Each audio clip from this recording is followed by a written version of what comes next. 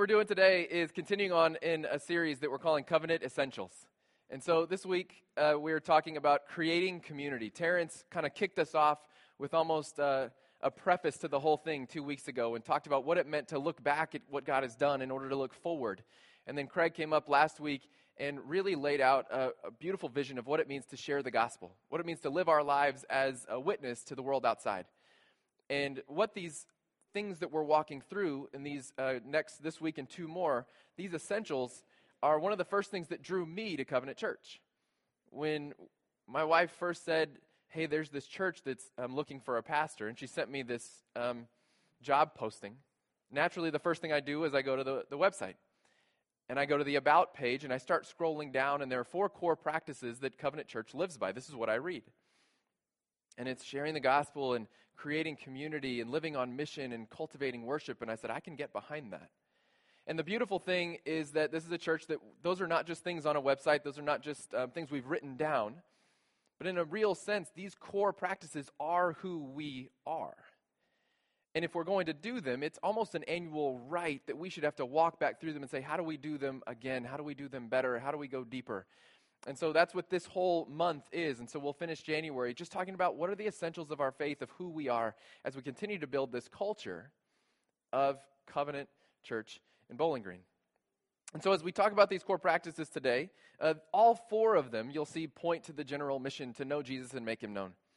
And yet one of the hallmarks of the culture that we first experienced when we visited, just interviewing in May, was this is a community that feels like a family, which on one hand is an incredible thing to have a couple hundred people that feel like a family. On the other hand, what is harder to break into than family? Right? And so on one hand, it's this incredible close-knit thing that we love and cherish. And on the other side, you go, you have to marry into a family. You have to fight into a family. Who hasn't sat across from in-laws to be and gone, gosh, how am I ever going to get inside with these people? Every young man who's went to meet his future bride's father knows the intimidating feeling of going, this guy doesn't really want me in, and he's going to make me work for it. And so what we want to avoid as a community is being a community that's so much of a family that we create any sort of intimidation, which is why the beautiful practice that's on the website, the beautiful practice that we ascribe to is creating community. Creating community is something different than living in community. Living in community is something that you can just do. But creating community is a charge that we have to do for others.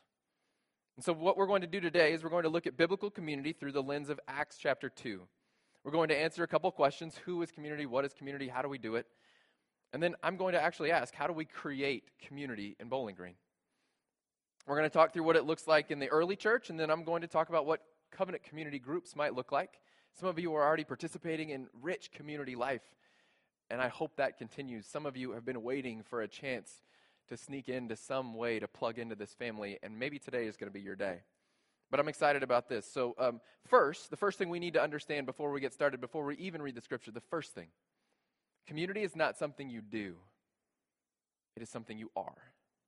Churches get this wrong a lot. Community is something you do. So you have to join a group, check a box, live a certain way, and that's how you take care of that part of religion. Community is not something you do.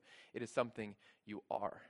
Acts chapter 2, verse 40. It says, and with many other words, Peter solemnly testified and kept on exhorting them, saying, be saved from this perverse generation.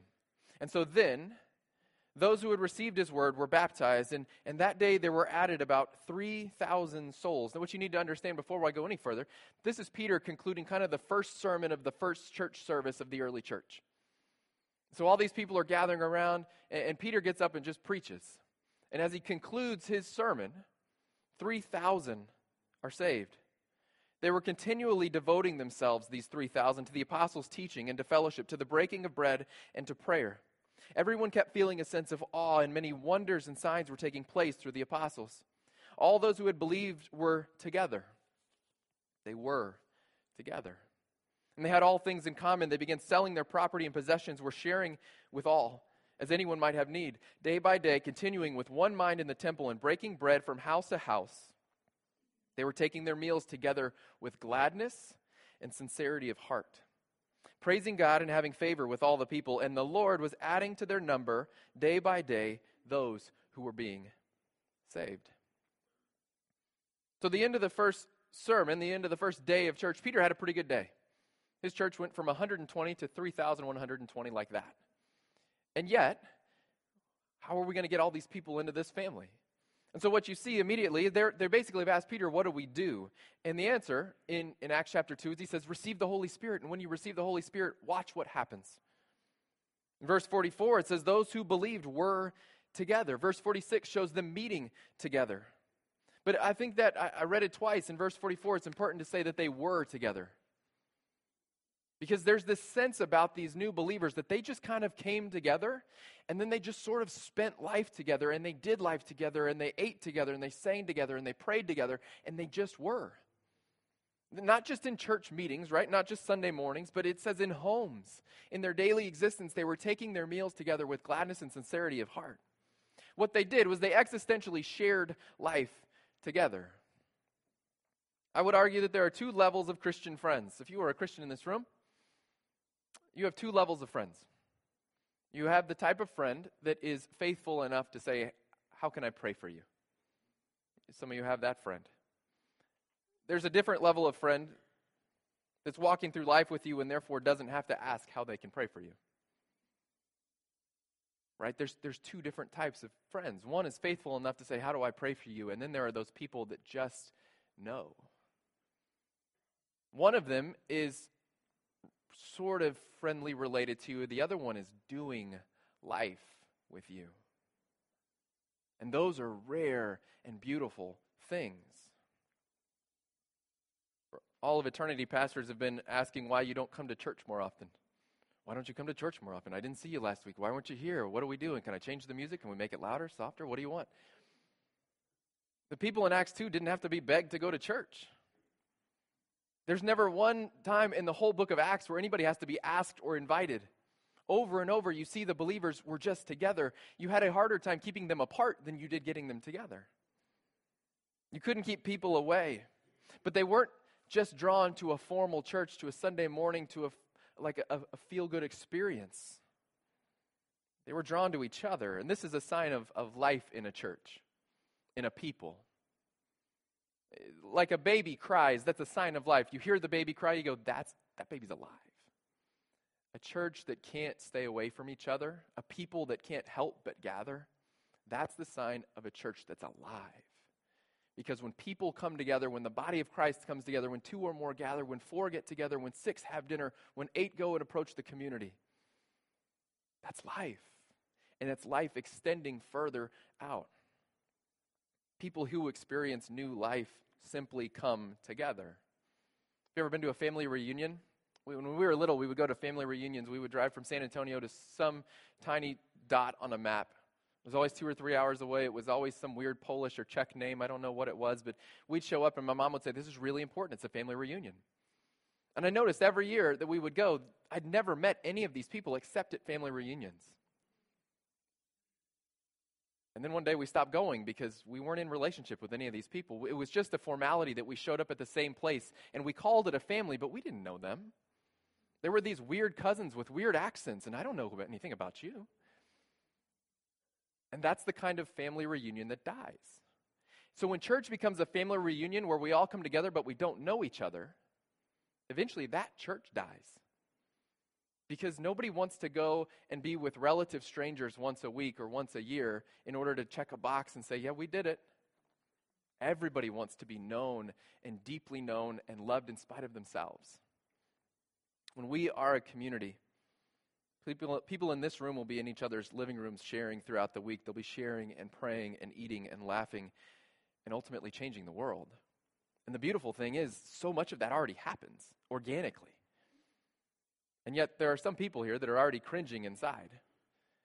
Some people that are wired a lot like me going, oh, I see where this is headed. I see the card next to me on the chair. There's a pin with it. They're going to make me do something. This is not good. I'm going to have to go to someone else's house, or worse, someone is going to come to my house. They might have children. They might make a mess. I don't know. I have to know people. I have to share things. I have to be vulnerable. None of that sounds appealing. And yet, Even though there are some people in the room who go, I'm just not wired for community, for church, for sharing life. It's not my temperament. Who are these people in Acts 2 that can't get enough of each other? Who are these people? Acts 2:5, we're not going to read it, but I'll tell you, it says the people came from every nation. Every nation was included in this young church. All these different ethnicities came and joined this young church. It means Jews and Gentiles, Parthians, Egyptians, Arabs, Romans, they're all mentioned. Why? Because among them, there were people that had a temperament that said, I don't really know if I want to be in a group setting. I kind of like to do my thing, and I'm good by myself, and maybe I'm introverted, and yet it says all these people came together. And they came together in the messiness of sharing life together as common believers. All temperaments, all backgrounds, all persuasions. What we see in Acts 2 is there isn't an out clause. There isn't a way out of the idea that we as believers should share life. Which answers another question. People say, well, what if I don't have anything in common with the people that ultimately, somehow I'm being called into community? Well, what if we don't have anything in common? You say, they did? Jews and Gentiles and Parthians and Romans and Arabs and Egyptians, they had something in common? Not only did they not have race in common or wealth in common, they didn't have language in common. Imagine going to a church group. It's Wednesday night and you're going, I'm going to go to these people's houses, and you walk in and nobody even speaks the same language. I think that would be fun. You'd figure some things out pretty quick, but the only word you had in common was Jesus. And so it begs the question, if you go, gosh, I don't know if I'd have anything in common with those people, or I'm not sure I want to spend 2 hours with those people. How strong is this tie to Jesus that we have? And shouldn't it be enough that would be our common cause? If the answer is, yeah, Jesus is enough, but I still don't enjoy being with him, then we've raised a whole nother issue, and I have office hours all week, and we can counsel if you like. So who is everyone? What is this community about? Verse 42 says they were devoted to the apostles' teaching and devoted to fellowship. Devoted to fellowship is important to me. It means devotion to something means you work at it. You know, a devoted husband, the difference between a husband and a devoted husband is the devoted husband is the one who's working at it. If you ask somebody and you say, describe your husband, and they say, devoted husband, good job. If they say, he is my husband, you got work to do. Work is required to be good at anything. Work is required to be good at community. Work is required to be good at plumbing. Work is required to be good at being a spouse. So they worked at it. Fellowship is loving each other, bearing each other's burdens, walking honestly with other people. It's not always easy. It's not always clean. Sometimes it doesn't make a lot of sense. Sometimes you miss a month. But it's a commitment. For Americans, this is not a natural thing to be devoted to other people in community. It's unnatural, but we can get there. I would describe it this way. The surgeon, on his first day, is not as skilled as he is on his last. Would anybody disagree with that? The surgeon on his very first day out of med school and the surgeon on his very last day after practicing for 30 or 40 years, there's a different level of skill there. How does he get better? He practices. That's why they call it practicing medicine, right? Think about that. Elective surgery, good luck. Okay. Practicing medicine. Because it's a practice. They get better. You go to the dentist and he's brand new out of dental school and you go, I don't know if I want you practicing on me though. He practices. We have to learn how to practice fellowship. Because it's not natural to us. We are individualistic people. We are Americans. We get in our car by ourselves. We drive to our job. They even give us cubicles now at jobs. That way we don't have to interact with other humans. We send emails or call someone on the phone rarely, and we maybe text each other because words on a screen are a little easier than looking at a human being. We get back in our cars by ourselves. We drive back to our house. We pull in our driveway. We pull in our garage. We close the garage behind us so the neighbor can't come over and say hello. We walk into our house, which is attached to our garage. We see our family, this only little safe cluster of people we like. Sometimes don't. And then we do the whole thing again tomorrow. This is who we are. We're individualized people. It is something that we fight for. It's something that we love as Americans. Everybody can be their own self. Everybody can be whoever you want to be. You don't have to talk to anybody if you don't want to. You have freedom. And yet that very same value is something that hurts us when it comes to being an integrated church. We have to practice fellowship. Why? Why would we do this? Why do we live in community? Why do we care about being together? Why do we care about being one? Why do we care about being unified? A unified people, Jesus said that there was strength in unity. And when you've experienced that, and there are people in this room who will not, as I say this, when you have experienced being part of a community that is something bigger than yourself, there's nothing else like it. There's nothing else like going through tragedy and having people around you who can walk through it with you. There is nothing else like going through triumph and having people to celebrate your best day. There's nothing like it. And when we don't have it, we are missing out on the fullness. Jesus prayed for unity so that we would be one and we could go into a dark world with all of the light together. One torch or 1,000 torches, which is brighter? And yet we miss it, and we don't even know what we're missing sometimes. Why? Because we're consumers. This is that American thing that's wired into us. We are consumers. We ask, what's in it for me? I've led a lot of small groups in my life. And people don't often tell the leader why they left the group. They make up some other excuse. But as a pastor, you hear from other people who go, yeah, it just wasn't working out for me. And you go, well, what happened? Why don't you go to your group? Why aren't you in community? Why aren't you with other believers? I just wasn't getting anything out of it, is what people say. That's the most common response to why people don't go to a group. I just wasn't getting anything out of it. Which is to think that the point of being in a fellowship with other people is to get, because we consume. It's what we do naturally. The question really is, what are we putting in? You ever seen one of those lab tests where they're testing rats on various things, and the rat goes and it presses the lever, and if it presses the right lever, then the cheese drops out? And they'll give it a certain drug and see if it can keep it, and what makes it better, and what's the aptitude, and it's a whole thing. Google rats and cheese or something and see what happens. But it's a common thing. The rat goes in, and it has two choices. It makes the choice. It presses the lever. The cheese rolls out. The rat learns. If I press the lever, I get the cheese. We are that way. In our lives, we think, as we walk through, subconsciously, we're looking for the levers of life. What lever can I press that gives me the cheese? Which one gives me the treat? Which one makes me feel better about my life? Which one gratifies me? Which one adds to my value? And the danger is we then find ourselves in what we colloquially call the rat race, where all we're doing is running through life trying to get one more. We become takers. It isn't that we have rejected biblical community as a people. It is that we've never actually been in biblical community. Because people who've been in it don't ever want to leave it. And people who have not experienced it, take it or leave it. I said they sold all their possessions. They had all things in common. The hallmark of the early church was they were givers. They looked at a room full of people and said, what resources do I have that might make this body stronger? Which is different than which lever can I press that would give me one more treat. And so instead of, that girl in our group is always in crisis. It's exhausting. Every time we show up, she's got another problem. The attitude changes to, I'm so grateful that we can help her bear her burdens in this season. You say, well, let's say I was open to this. You've not convinced me yet, but let's say I'm open to this sort of community. Let's say I'm willing to consider what that would look like. How do we even do it? Once we shift from consumers to givers, right? Jesus being our model, Jesus coming to lay his life down for others. Once we shift into that mode and just say, I'll open the door to that. Verse 46 and 47 said, day by day, continuing with one mind in the temple and breaking bread from house to house, they were taking their meals together with gladness and sincerity of heart, praising God and having favor with all people. God was adding to their number daily. That's biblical community. They met.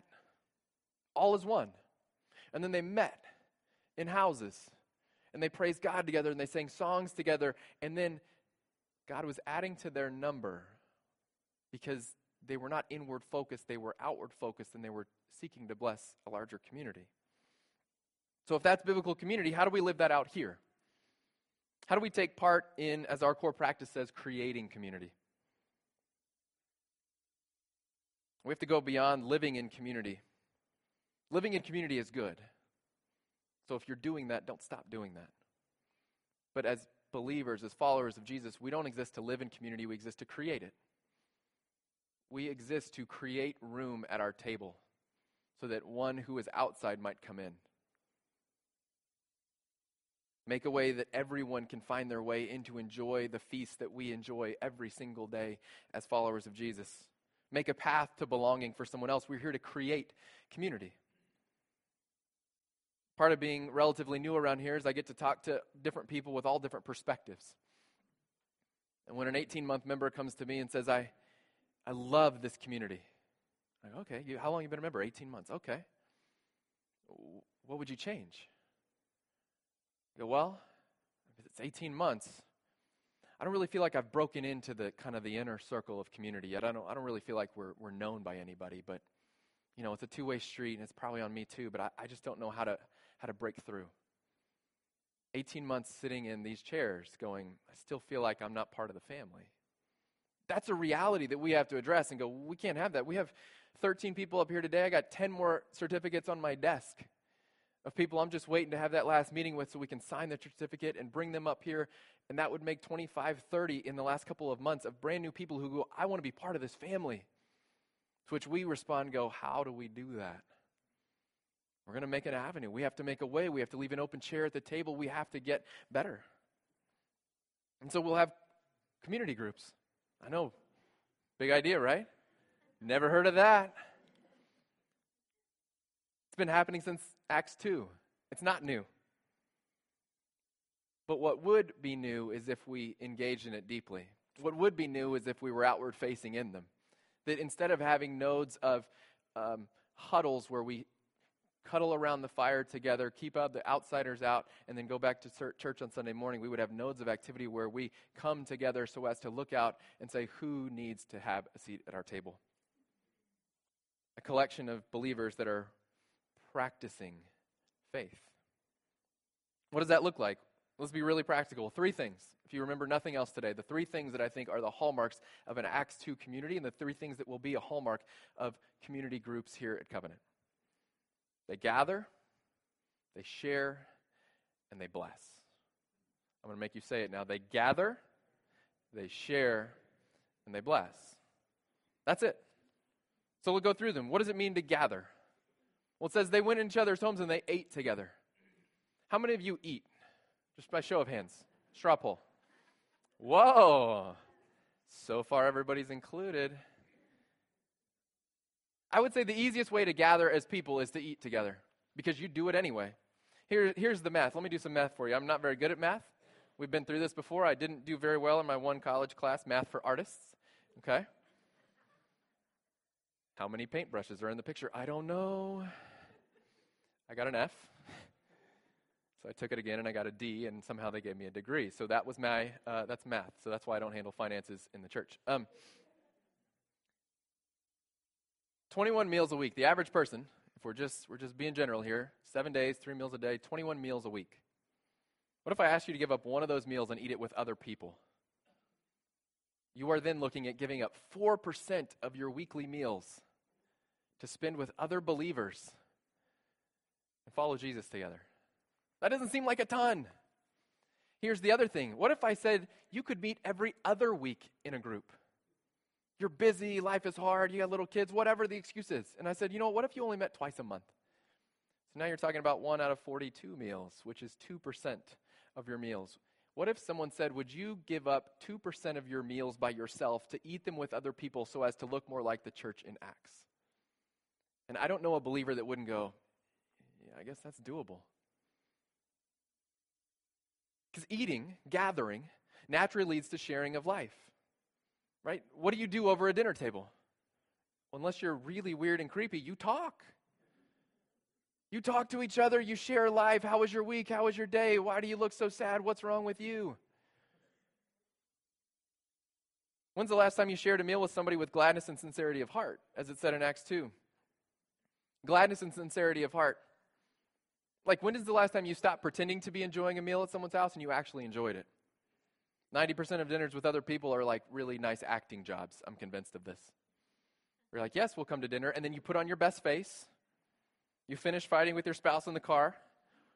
You agree to talk about good things when you get inside. You're arguing and then the door opens. You go, hey, we're so glad you're here. You try to avoid the third glass of wine lest you slip back into that fight. You get out of the dinner. You go back to the car. And as soon as the doors are closed, you continue the argument you were having before you got there. This is not gladness and sincerity of heart. Gladness and sincerity of heart is what happens when you practice true fellowship, when you are known and accepted and you are real with other human beings. Then the mask comes off and you leave and you go, that was fun to argue in front of people for a change. And we go, right. And now they know how to pray for you. They didn't even have to ask. When you gather with people, you become an extension of Jesus out in the community. So you gather. Second thing you do is you share. You gather and then you share. What do you share? Share your life. Share your story. Share prayer. Share worship. Share food. Share resources. Share Jesus together. Share the blessing of not having to ask, how do I pray for you? This is a gray line, right? Like people want to know really clearly. People want to be told, what are the boxes I need to check so I can get this thing off my plate? And this is vague on purpose. Gather and share. Everybody has a different flavor of what that means, and you're going to eventually fall into a group with people who think it means what you think it means. I know a group that, I think it was in the book Saturate, when they were talking about, they sat down as a group and they listed all of their resources on a big piece of butcher paper on the wall as a group. Well, I have an extra car. I'm an empty nester at college. He went to college, so we have an extra car if someone ever needs that. Okay. What about you? Well, I don't have any of that, but I'm really good with plumbing and electrical stuff. So if you ever have, okay, great. What about you? We have this. What about you? We have that. And they put it all on a board together. And so as their group had need, where did that come from? They were able to share. They held their resources in common. And that's super exciting for the grad student who goes, I got to get in with some people with money because then we'll write that up there. I'll pay off my student loans in my first week. It's not how it works, but there is this sense that when you are in community with people, you share. We had a couple in our last group that they didn't have kids yet. They were a young married couple. I married them. They were in our group. They were in our house every week. They knew my children. And so every so often they'd say, you guys need to go out. We're going to watch your kids. So in resources, they said, we have some time. And they would come to our house, they would watch our children, they'd put them to bed, and we'd get to go out. You think that's not valuable? They weren't related to me, they weren't my family, they were my community. Maybe my favorite highlight of our last season that we had with this group, we were together for a couple of years. Did this study and then didn't do this for a while and then forgot to meet twice and then it's just one of those spits and starts kind of things, but we were doing life. And there was this terrible hailstorm that came through Texas, and this same couple that was watching our kids all the time, they had one car that was really well insured and one car that was sort of kind of insured, and that both cars had all their windows blown out by the hail, literally windshields crashed through. So both cars are totaled in insurance speak. The problem is they only have really insurance on one, so that one gets fixed, but the other one, it's $1,000 just to make it drivable. He's in pharmacy school. He doesn't have any money to fix it. And they go, we don't know what we're going to do, but for now we're a one-car family, but I need that because it's 25 miles to get to pharmacy school every day. Someone else in the group, an attorney, she's working for, she represented foster kids in the system. She's an attorney. She's a single woman. She's in our group. She goes, you're never going to believe this, but I saved $1,000 on something last week, and I was asking God, what can I do for it? What can I do with it? She writes a $1,000 check and hands it to people that she sort of kind of knows. Why? Because community. Because God gave her access, and they had need, and the two came together, and it was beautiful. Not something we orchestrated, not something we studied, not something that, it was a function of people spending time together. When you gather, you share. The third and final thing you do is you bless. You'll be blessed in one, but you bless outwardly. We talked about it a couple weeks ago. What believers do is they jump walls to see other people set free. They reach out and they bless the community around them. And so there's all sorts of things. What this basically is a group with a cause. Lots of groups get together and warm themselves around the fire. What will make a covenant group different? A covenant community group will go and bless the world around them, often without agenda. What does that mean? Let's say you wanted to take up the cause of third grade literacy, because studies show that if you get out of third grade and you're not proficient at reading, you will never catch up and you will never make anything of yourself. And our system puts way too many kids that can't read very well into fourth grade, and then they're just lost. So we know a group that said, we're going to tackle third grade literacy, and so they gave themselves to an elementary school, and every day someone from the group is there tutoring third graders that are falling behind so they don't fall behind further. And they made a commitment without an agenda. They went and told the principal, we are going to tutor third graders to read. And the principal said, yeah, well, what do you want out of it? They said, nothing. We're followers of Jesus. We would love to bless your community. You think that started a conversation? Volunteer at the pregnancy center. Maybe you have history. Maybe someone in your group has a story of that being important in their life. And you say, hey, we're going to man the phone so that when there's a girl on campus who's trying to struggle and make a decision that doesn't know what she's going to do, we're going to be there to answer and say, we'll pray for you. We will stand in the gap for you. We will pay for your medical care. We'll have a family in the church. We will find someone to adopt that baby. You keep the baby. Think that matters to somebody? Global connections. Maybe you care about international students and you say, hey, we're going to meet twice a month, and once a month, we're just going to have all these random international people in our house, and we're going to love them and treat them like family and just see what happens. Maybe it's open homes, and you go, we're going to find a way to bless that community because that's my heartbeat. Whatever it is, you have a cause that forces a group to not be insular, but to be looking outside. Eat, share, bless. You gather, you share, and you bless. It's a community group. Right? The qualifier here is that I'm not a very good rule maker. And I'm certainly not a rule follower. And as you get to know me, you will learn that. So there are no rules in what a community group looks like, but there are principles that make it matter. And so if you can find a way to gather without having a meal, awesome, do that. If you can find a way to share without having every second Tuesday of the month, do that. But the key is, are you rhythmically and regularly in community with other believers? Are you gathering together? Are you sharing your life? Are you blessing the community around you? What this is about creating easy, doable things that are already part of your life. You're already doing most of this. It's not about adding a new religious duty. And some of you are in the room and you're going, well, he never mentioned Bible study. He didn't mention study. You can't have a group unless you have a study. We have to choose a book together. We have to sit down together. We have to sit in a semicircle. Someone has to be the leader. Who's going to ask the awkward questions to which no one answers? But someone might rightly be saying, look, you read the scripture. It says they were devoted to the apostles' teaching. That's fair. We are about knowing Jesus and making Jesus known. And so what we're not going to do is go to a biblical community model that requires mandatory circling up to gain more knowledge. Why? If you go to Acts 2 and you sampled 100 people, there might be one that could read or one that knew the scripture. And so it was necessary that one might circle them up and explain the scripture. One might say, here's what it says in Jeremiah. Here's what it says in Isaiah. Here's the warning from the prophet. Now, if I asked you to pull your phone out, 90% of people in the room have the entirety of scripture in their phone, at their fingertips, at a moment's notice. So it's radically different. So should we be devoted to the apostles' teaching? Yes. In fact, should we be doing that together? Probably. But there are all kinds of outlets to get that done that don't include trying to get a family of 6 kids with a family of 4 kids with an empty nester with a college student together and saying, now we need to figure out how to build an hour and a half in here so we can all go through this Bethmore study.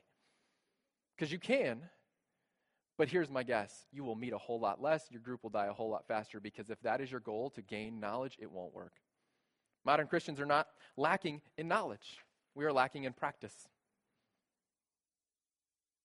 We have the entirety of Scripture at our fingertips. We have more studies than anyone could ever imagine. We have more resources than anyone has ever thought possible. Modern Christians are like doctors that have finished med school 5 times and never once seen a patient. Community groups are about practicing. It's about getting out in the world and practicing our faith together. Should your group of practitioners decide to do a study while you practice and bless the community? Awesome. God bless you. Do that. But if your group of practitioners says, you know what, let's keep doing things separately, or maybe I'll do one with you because we have this spare time together and you guys can do something else on the side. Maybe we'll just get together, share life, and bless this community, and we'll grow as we do it. So why groups? All that to say, why?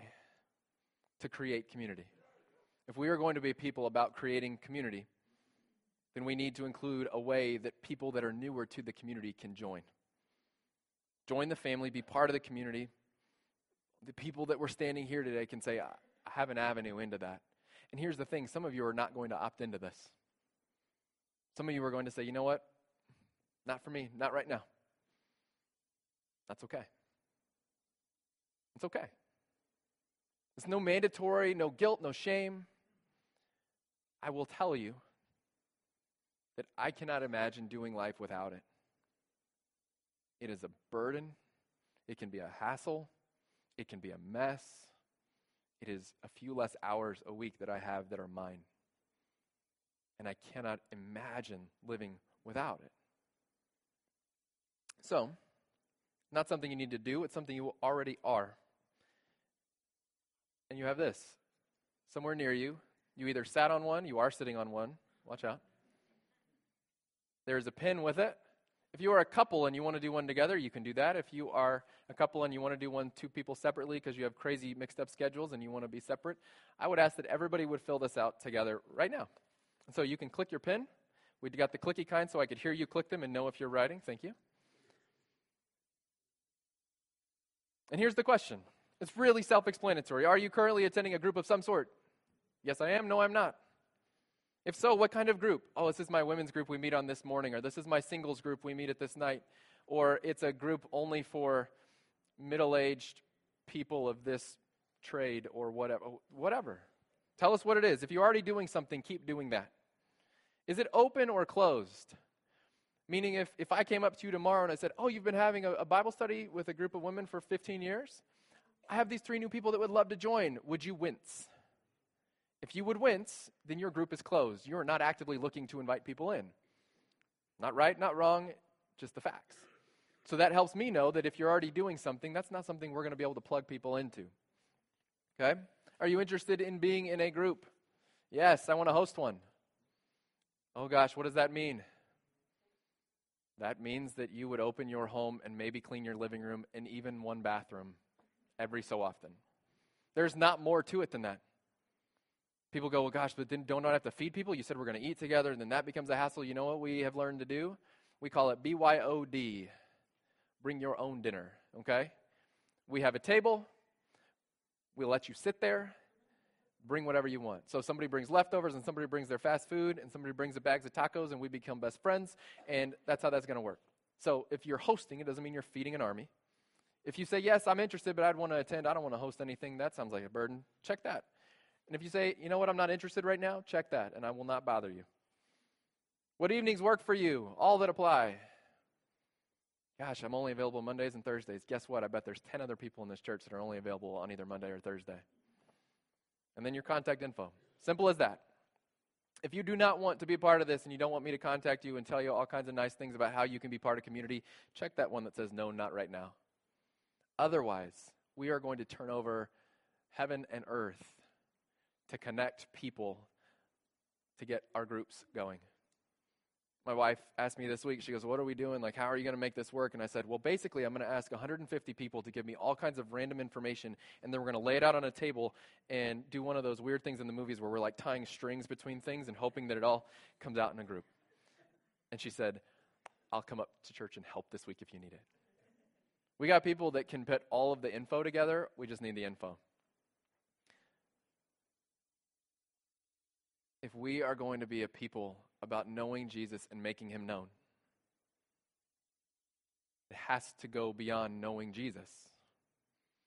And the most effective way that modern believers make Jesus known, the most effective way that we can invite someone to sit at our table that always has an open chair, that always has room for one more, even if it ruffles our dynamics, even if it makes it awkward for a week or two, the way that we make Jesus known is by displaying the community that you experience here on Sunday out there on Monday. And this is a way to do it. So as you finish that up, the band is going to come back up. We're going to continue to worship. We're going to worship the God that we say we want to do this with, that we want to be about. At the close of the service, you have your card with you. If you choose to keep the pin, that is our gift to you.